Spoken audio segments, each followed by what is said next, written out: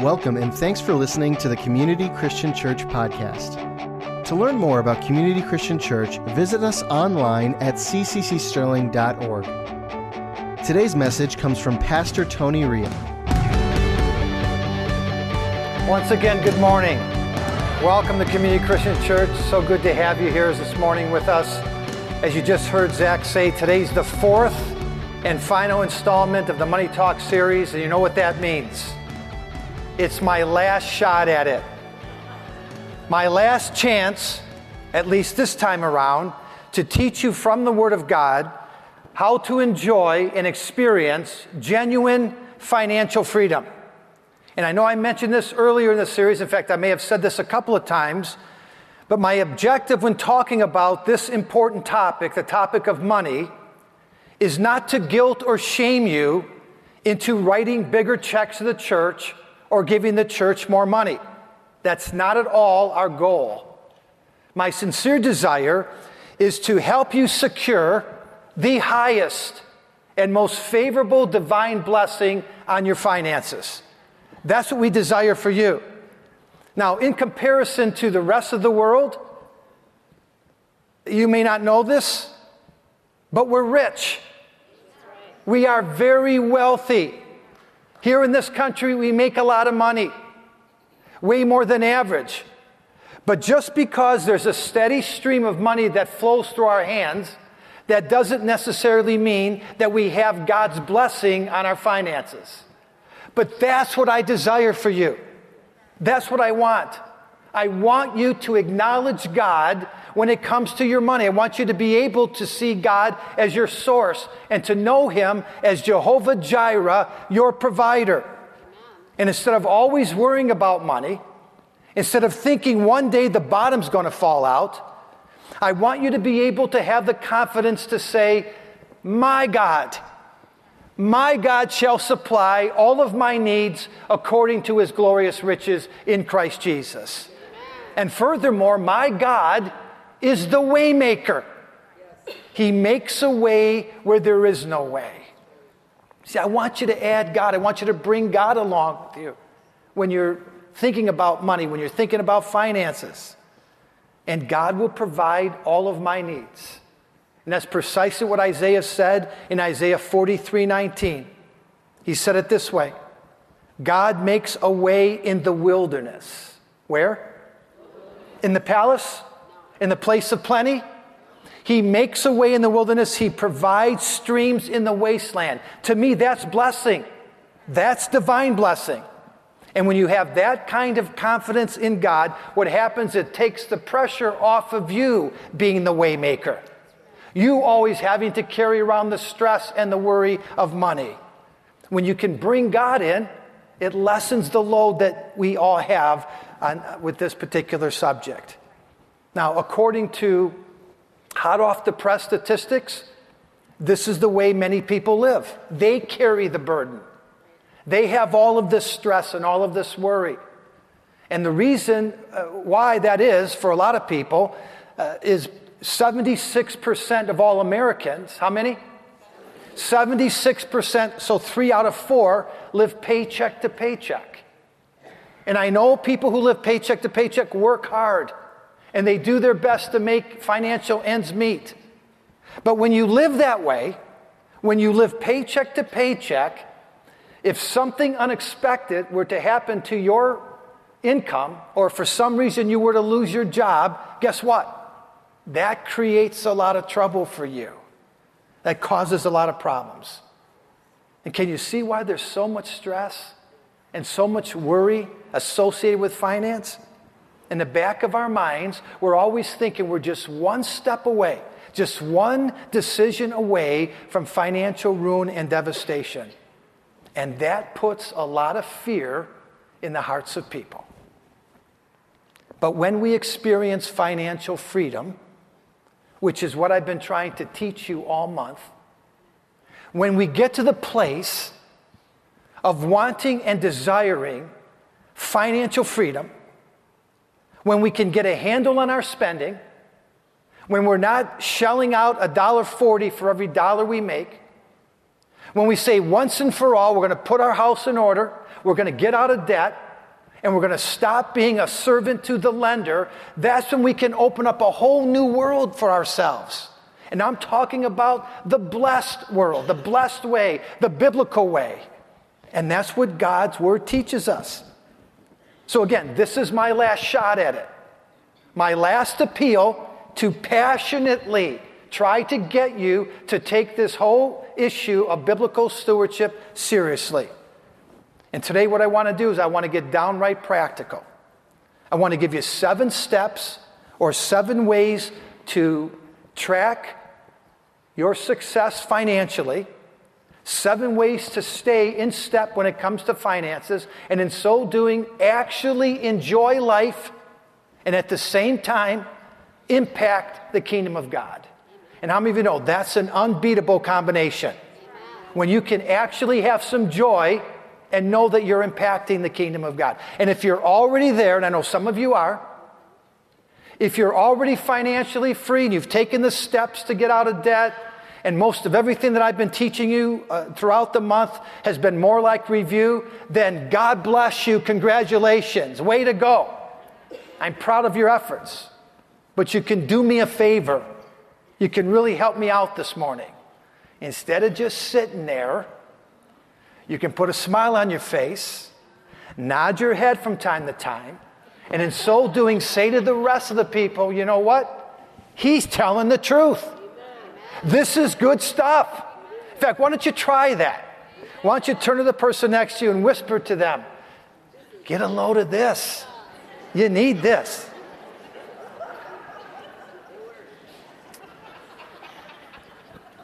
All right. Proverbs 9:1 says this. Wisdom has built her house. She has set up or hewn out its 7 pillars. Wisdom has built her house. She has set up 7 pillars. And this whole idea or concept of 7 pillars, the way they used to construct houses, it represents a steady, complete, orderly, and well-established house. In other words, a house in order. And that's what we're after. We're after a solid financial portfolio. We're after the right kind of stability when it comes to our finances. And so I want you to think of these 7 practical steps I'm about to give you as 7 pillars of good finance, or 7 pillars of financial freedom. And in the way of total transparency and complete disclosure, I feel the need to tell you that I copied these 7 principles from another financial advisor. After reading them, I thought they were good, so I made them my own, all 7 of them. And the financial advisor that I copied them from is Solomon, King Solomon. And they're all, or most of what I'm about to tell you, is in the book of Proverbs, a.k.a. otherwise known as, or also known as, the book of wisdom. So here we go. 7 pillars of financial freedom that's going to bring everything that we've been talking about for the last several weeks together. And a lot of this is review. But let's start with pillar number 1. Ego confido in Deum. I'm not going to say it again because that was Latin and I probably slaughtered it. But does anybody know what that means? That's right. Trust in God or trust the Lord. And where do we see a statement like this? On our money. In God we trust. Not only on the paper, but also on the coin. And so pillar number 1, when it comes to good finance or financial freedom, is trusting in God. Proverbs 3, 5, and 6 says this, trust in the Lord with all your heart, lean not on your own understanding, in most of your ways acknowledge Him, and He'll direct your path. Is that right? Oh, okay. I got it wrong. In all of your ways except for money, trust in Him. In all of your ways, including finance, which is so hard for many, many people. It's like everything else but the money. I'll surrender everything to God. I'll give God my heart. I'll give God my life, anything He wants, except for our finances. Trust in the Lord with all your heart. Lean not on your own understanding. In all of your ways, including your money, acknowledge him and he'll direct your path. He'll give you guidance. He'll establish you. He'll show you what to do because he's that kind of a God. Amen. Now, when we say trust the Lord with your finances, what does that really mean? Well, what does it mean to trust God when it comes to salvation or forgiveness of sins? It means to take him at his word, right? To listen to what he has to say about that particular subject in his word, and then just to believe it.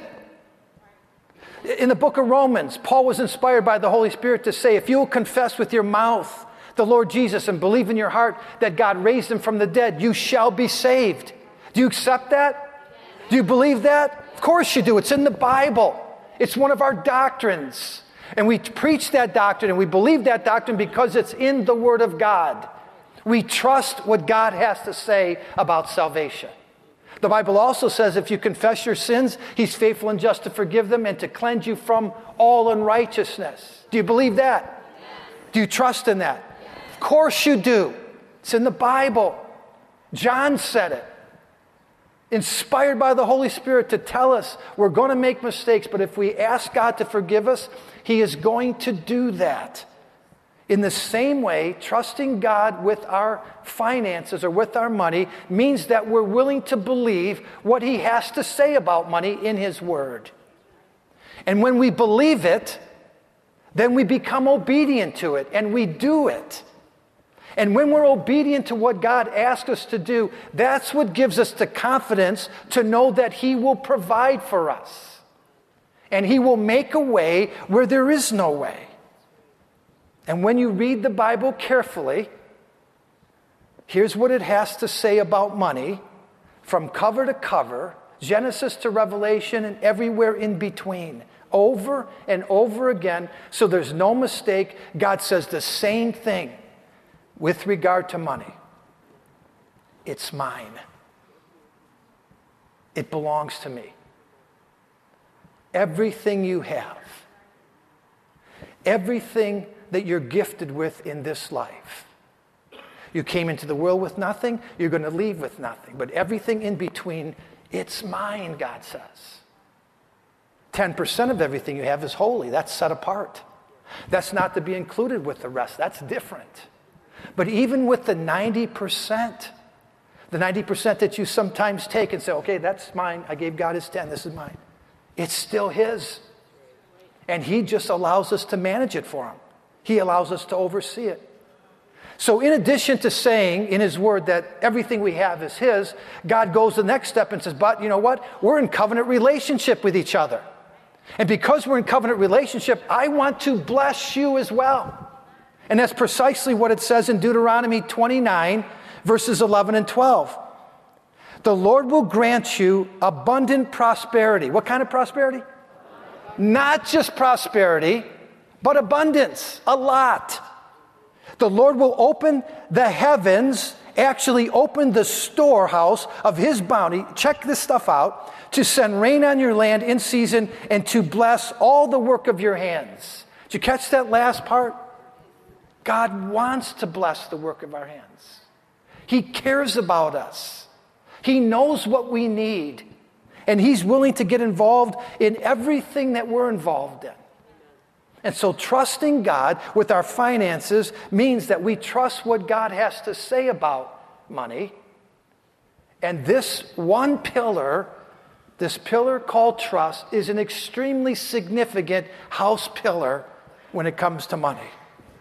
All right, pillar number 2, diligence, or be diligent in all that you do. Proverbs 10:4 and 5 says, lazy hands make for poverty, but diligent hands bring wealth. He who gathers crops in summer is a prudent son or daughter, but he who sleeps or plays video games during harvest is a disgraceful son. And for those of you listening to the podcast, I added the video game part. It's not really in the Word of God. 2 Thessalonians 3:10 says this, Paul speaking, or Paul writing, while we were with you, we gave you this command. Those unwilling to work will not get to eat. Those who don't work, they don't eat. And from Paul's perspective, this wasn't a recommendation or a suggestion. This was a command. This is what he was instructing the people to do and how to live their lives. And he set a really good example in this regard. Paul was an apostle of the Christian faith. He went around preaching the gospel message, planting churches, establishing leaders. If there was anyone who deserved a love offering when he went to preach, it was Paul. But he never accepted one, never took one for himself, because he worked a day job making tents. And after his tent-making shift was over, that's when he did his sermons. That's when he prepared his work. And so he tells us we need to be diligent in working, because in God's financial world, able bodies have to work. There's no other way around it. And now I'm talking about hard work. There are no shortcuts to financial freedom. And the thought of all of the get-rich-quick schemes that are floating around, they're good for thinking about when you're lying in bed at night and you can't sleep, but they're not reality. Reality is being able to produce what's called an honest day's work, to be diligent and tenacious and conscientious, whether it's at the workplace, at the marketplace, at school, at home, on the computer, whatever capacity of work your current season of life has brought you to. There's absolutely no substitute for diligent and hard work. And in Matthew chapter 20, it was Jesus who told the parable of the vineyard workers. Remember that one? He said the owner of the vineyard, or the master of the vineyard, went out all during the day gathering workers to work in his field. He went early in the morning. He went at the 3rd hour, the 6th hour, the 9th hour. And at each one of those times, he was able to get some workers, and he put them all to work in his vineyard. And then at the 11th hour, Jesus said, like right around 5 o'clock in the afternoon, just 1 hour before quitting, the vineyard owner made one final pass. And believe it or not, he still saw some people standing around. He said, "What are you doing? Why are you wasting the day? Why haven't you worked this entire day?" And he put them to work for that one final hour. And he paid them. And he did that so that they could feel productive with their lives. So they could know and have confidence that they were able to do something. You may think it's the 11th hour, but it's never too late. As long as you have breath, as long as you have life, God wants you to be fruitful and productive in the kingdom of God. And this whole idea of diligence is important. Colossians 3:17 says this: whatever you do, whether in word or deed, do it all in the name of the Lord Jesus, giving thanks to God the Father through him. All right, pillar number 3, establish a budget. Can I get you to say that? Establish a budget. Remember, we're talking about good finance, financial freedom. 7 pillars of financial freedom. And I say pillar number 3, and these are not in any specific order, is to establish a budget. I use the word establish instead of create because according to the experts, the majority of people have a budget, but they just don't use it. A lot of people come up with a budget, but they lay it aside. Let me say something this morning that may well be the most profound thing I say. Your budget is not going to do you a lick of good, even if you have one, if you don't monitor it and if you don't stay on track. I know that was a long statement, so let me say it again. The budget that you came up with to try and help you with your finances is not going to do you any good if you don't monitor that budget and stay on track with it. And when it comes to a budget, let me give you a few of the top values of a budget. It helps you control spending. Amen, Pastor? Amen. A budget will help you control spending. A budget lets you know that whether or not you have the money to buy the things that you think you absolutely have to have. And check this out. A budget will help you pay all your bills on time.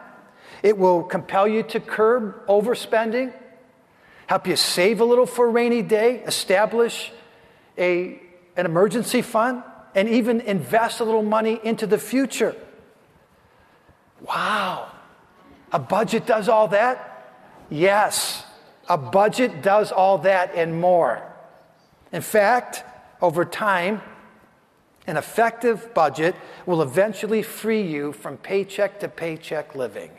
In other words, it will give you a little freedom, a little margin, a little breathing room. If you can create an emergency fund, if you have a little bit of money put aside, then if for one reason or another you don't have income coming in, it's not going to kill you. It's not going to hurt you. And so a budget is extremely important. Establishing a budget is a pillar in your financial house. And that leads me to pillar number 4, eliminate debt. Now, we detailed this one out during the series, so I'm not going to spend a whole lot of time here, just a little bit of review. When we talk about financial freedom, this pillar of eliminating debt should be the ultimate goal. We should try to free ourselves of all debt other than mortgage debt or our rent payment. And a couple of weeks ago, I told you the secret to all of this. If you want to get out of debt, what? You have to stop using debt. Friend, you can't keep debt around. You can't be happy with debt. You have to learn to say no to debt, even if it means no new stuff for a while. And I know how hard that is, because everybody else has one. Everybody else has the newest and the greatest and latest. You know, getting out of debt might mean that you can't spend and get something new every time you think about it. It might even mean that you have to downsize, God forbid, or sell something that you already have. And then after you eliminate the credit card debt and the consumer debt and all the payments that have the high interest rate, that's when you can start to go after your mortgage. And please believe me when I tell you, trust me on this. Other than salvation and possibly falling in love, there is absolutely no greater feeling on the face of the whole earth than to be debt-free.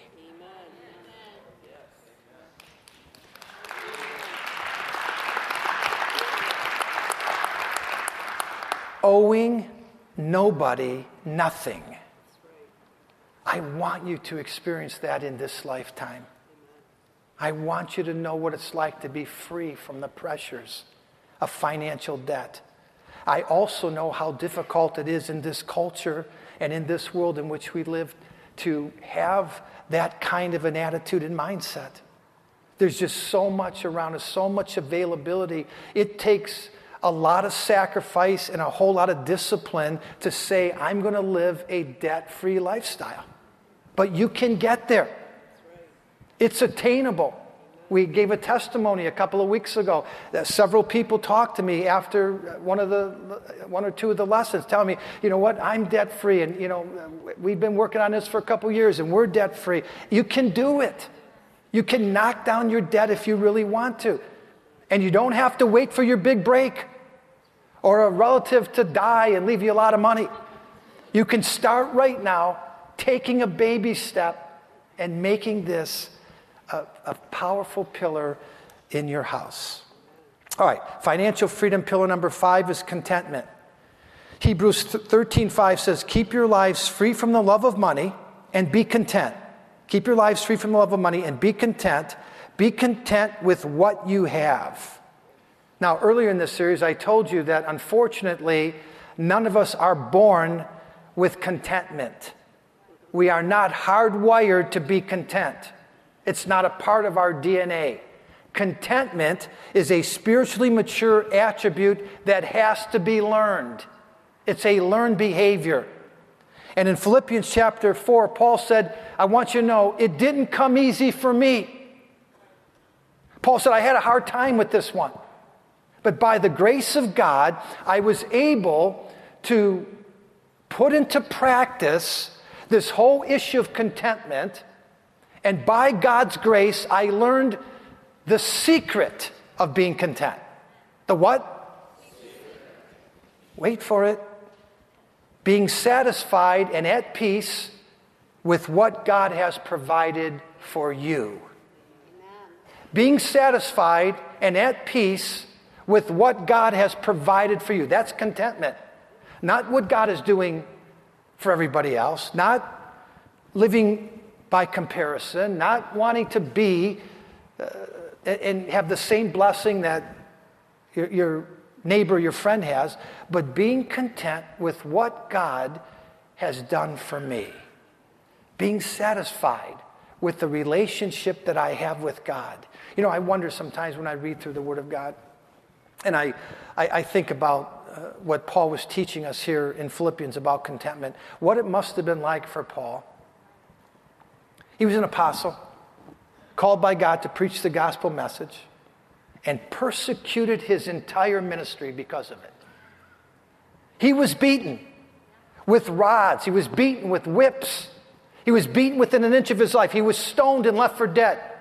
He was shipwrecked. There were times he was thrown into jail and he was left to rot there like a common criminal.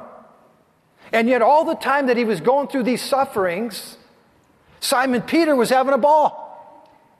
Simon Peter, another apostle, called to preach the same truth that Paul was preaching. And yet he could come and go as he pleased most of the time. He could travel around. He could have fellowship with his brothers and sisters in Christ. I mean, he had a life that appeared to be easy. How did Paul handle all this? How could Paul resolve this in his mind? One word: contentment. He wasn't fixated on what was happening with everyone else and how everybody else was doing. He found his ultimate satisfaction in God's provision for him. That's contentment. It's working on our relationship with God and being in the sweet spot of our relationship with God that we are satisfied with what God is doing for us. Listen to what Proverbs 30:7-9 says. 2 things I ask of you, O Lord. Do not refuse me before I die. Pretty passionate request here, right? Lord, before I die, there's 2 things I want you to do for me. Here's the first thing. Keep falsehood and lies far from me. That's number 1. Keep falsehood and lies far from me. Number 2, give me neither poverty nor riches, but give me only my daily bread. Otherwise, I may have too much and disown you and say, who is the Lord? You know anybody like that? Or I may become poor and steal and so dishonor the Lord or dishonor the name of my God. What a prayer request. What a desire to have. And it all boils down to one issue: contentment. Lord, let me be content with my daily bread. Teach me, show me, help me to be at peace with what you have provided for me. All right, pillar number 6, we're getting there. 2 more to go. Pillar number 6 is generosity. Can I get you to say that? Generosity. Last week we spent the majority of our time talking about generosity. Not only did we talk about it, but we also illustrated it. In fact, last Sunday, Community Christian Church showed tremendous generosity by giving everybody who was in attendance $10. Who does that? When was the last time you went to church and somebody paid you $10 just for showing up? We gave you the $10 to give away to somebody else because we know when you do that, we know that when you give money away, you actually trigger a principle found in God's Word. Do you know what that principle is? Sowing and reaping. So we gave you the money not for you, but we gave it to you to give it to someone else, knowing full well that God would bring a return on that money. Jesus said, give, and it shall be given to you, what? Good measure, pressed down, shaken together, running over. That's a lot. That's abundance. It's not like, okay, when you finally have abundance, and you finally have enough that you feel like the cup's running over, then you can throw someone else a bone. No, that's not the order. Jesus said, when you give, when you're generous towards someone else, that's when the floodgates of heaven will open for you. And so we gave you that amount of money to give to someone else because generosity yields God's biggest and best return. I wish I could communicate this to you where you would believe me. Generosity is from the heart of God. It's an attribute we can't get any other way. And the scripture teaches us over and over again, when we exercise generosity, it triggers God's generosity. And he gives back to us. Amen. And I know sometimes we have to hold on to our money because sometimes we think we're not going to have enough for us. I mean, let's face it, there's always something that needs to be fixed. There's always something that needs to be replaced. We need money. There's always. So why should we give away some of our hard-earned money when we can keep it for ourselves? Why? Because when you give, there is a God-ordained return that you can't get any other way. That money releases a blessing from God that you can't find anywhere else in the world, and you need that blessing. And when you spend money on yourself, hard-earned money, there's nothing wrong with that. And the money that you spend on yourself, it'll give you a lot of good things. But how many know there's some things money can't buy? You can buy a house, but you can't buy a home. You can buy gifts, but not good health. You can buy companionship, but not love, entertainment, but not happiness, possessions, but not peace of mind. You can buy a bunch of toys, but not time. Where do you think you get some of these other things that I'm talking about? Things that you can't purchase with money. They come from the hand of God. God blesses us with these things. And when you willingly sow into someone else's life, when you follow the promptings and the urgings of God and you reach out and bless someone else who might be in need, the scripture declares over and over again, then God will sow into your life. That's a good exchange, if you ask me. I'll say it again. When you give and you sow into someone else's life, the Bible promises that God will sow into your life. Just one verse. Proverbs 11:25. A generous man or woman will prosper, and he or she who refreshes others will be refreshed. In the Message it says, the one who blesses others is abundantly blessed. Those who help others are helped. Those who help others are helped. And it's God who's doing the helping. So there's trust and diligence. There's budgeting and debt elimination. There's contentment and generosity. And the seventh and final pillar of good finance is the tithe.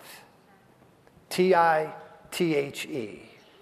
The tithe, or 10% of what we make. And as we bring this message to a close, if you ask me, and you may not want to ask me, you may not care at all about my opinion, but from my perspective, this one pillar, the tithe, is the greatest and most compelling of them all. And I say that for two reasons.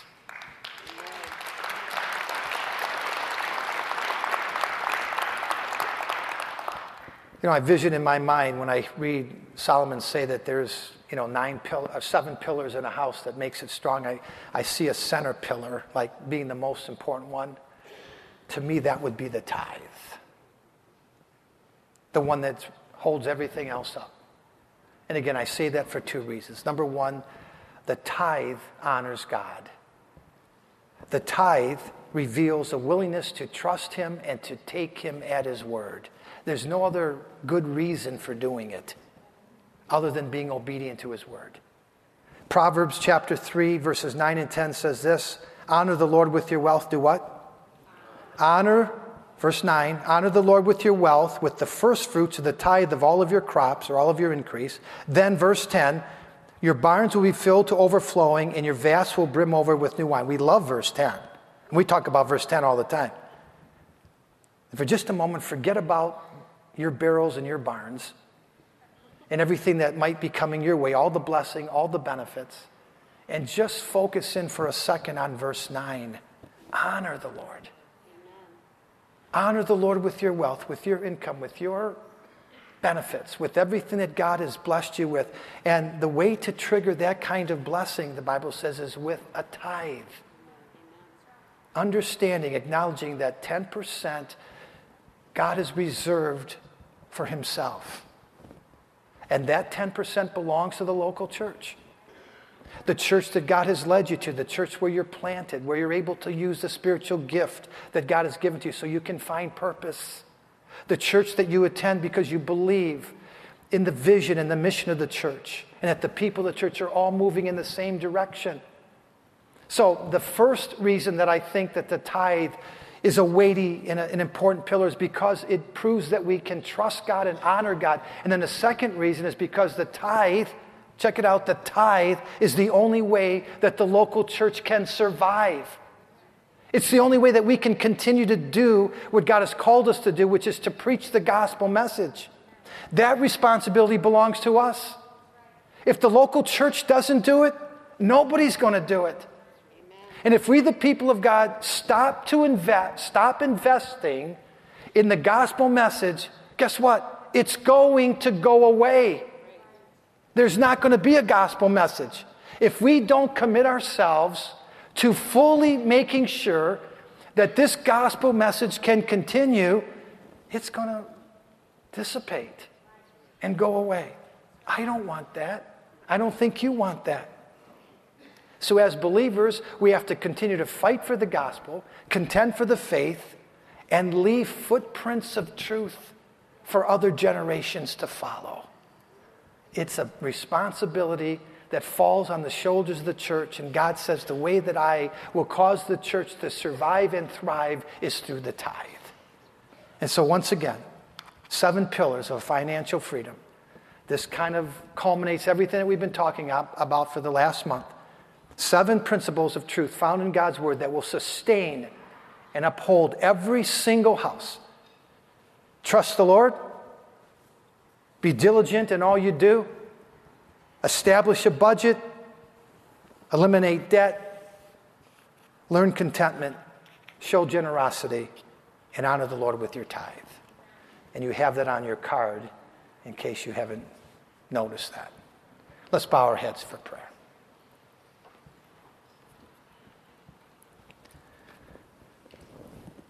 We're going to close out this series with a song.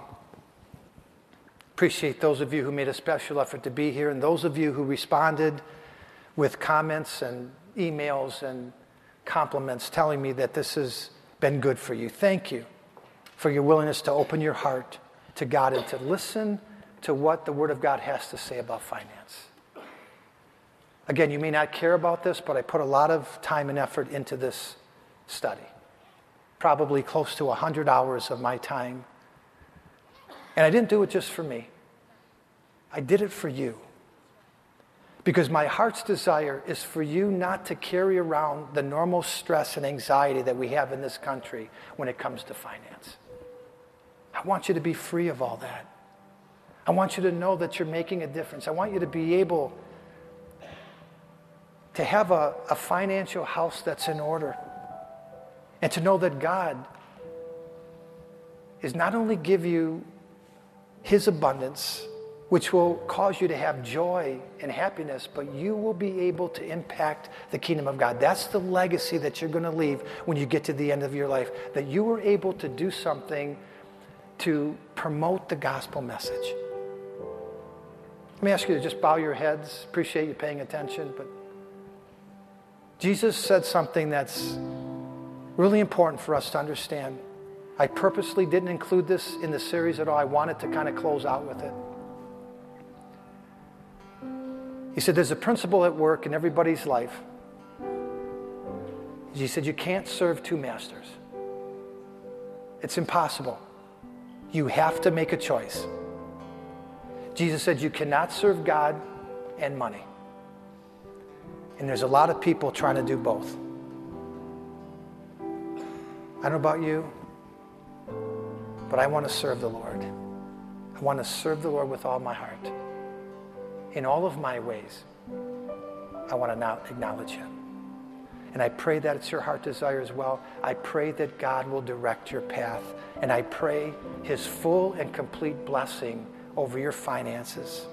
And for those of you who, through the series, have felt the call of the Holy Spirit, we're asking God to give you the grace, the discipline, and the strength to follow through with those decisions so that at the end of this year, you'll be way better off financially than you were at the beginning of the year. And so, Father, thank you. Thank you for teaching us from your word on such a valuable, important, and critical topic in our lives. Lord, we want to give it all to you. You're worthy of it all. And we want to serve you.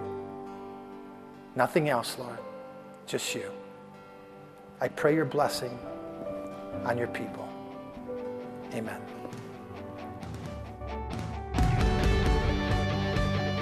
Thanks again for listening to the Community Christian Church podcast. For more messages like this and other resources, visit us online at cccsterling.org.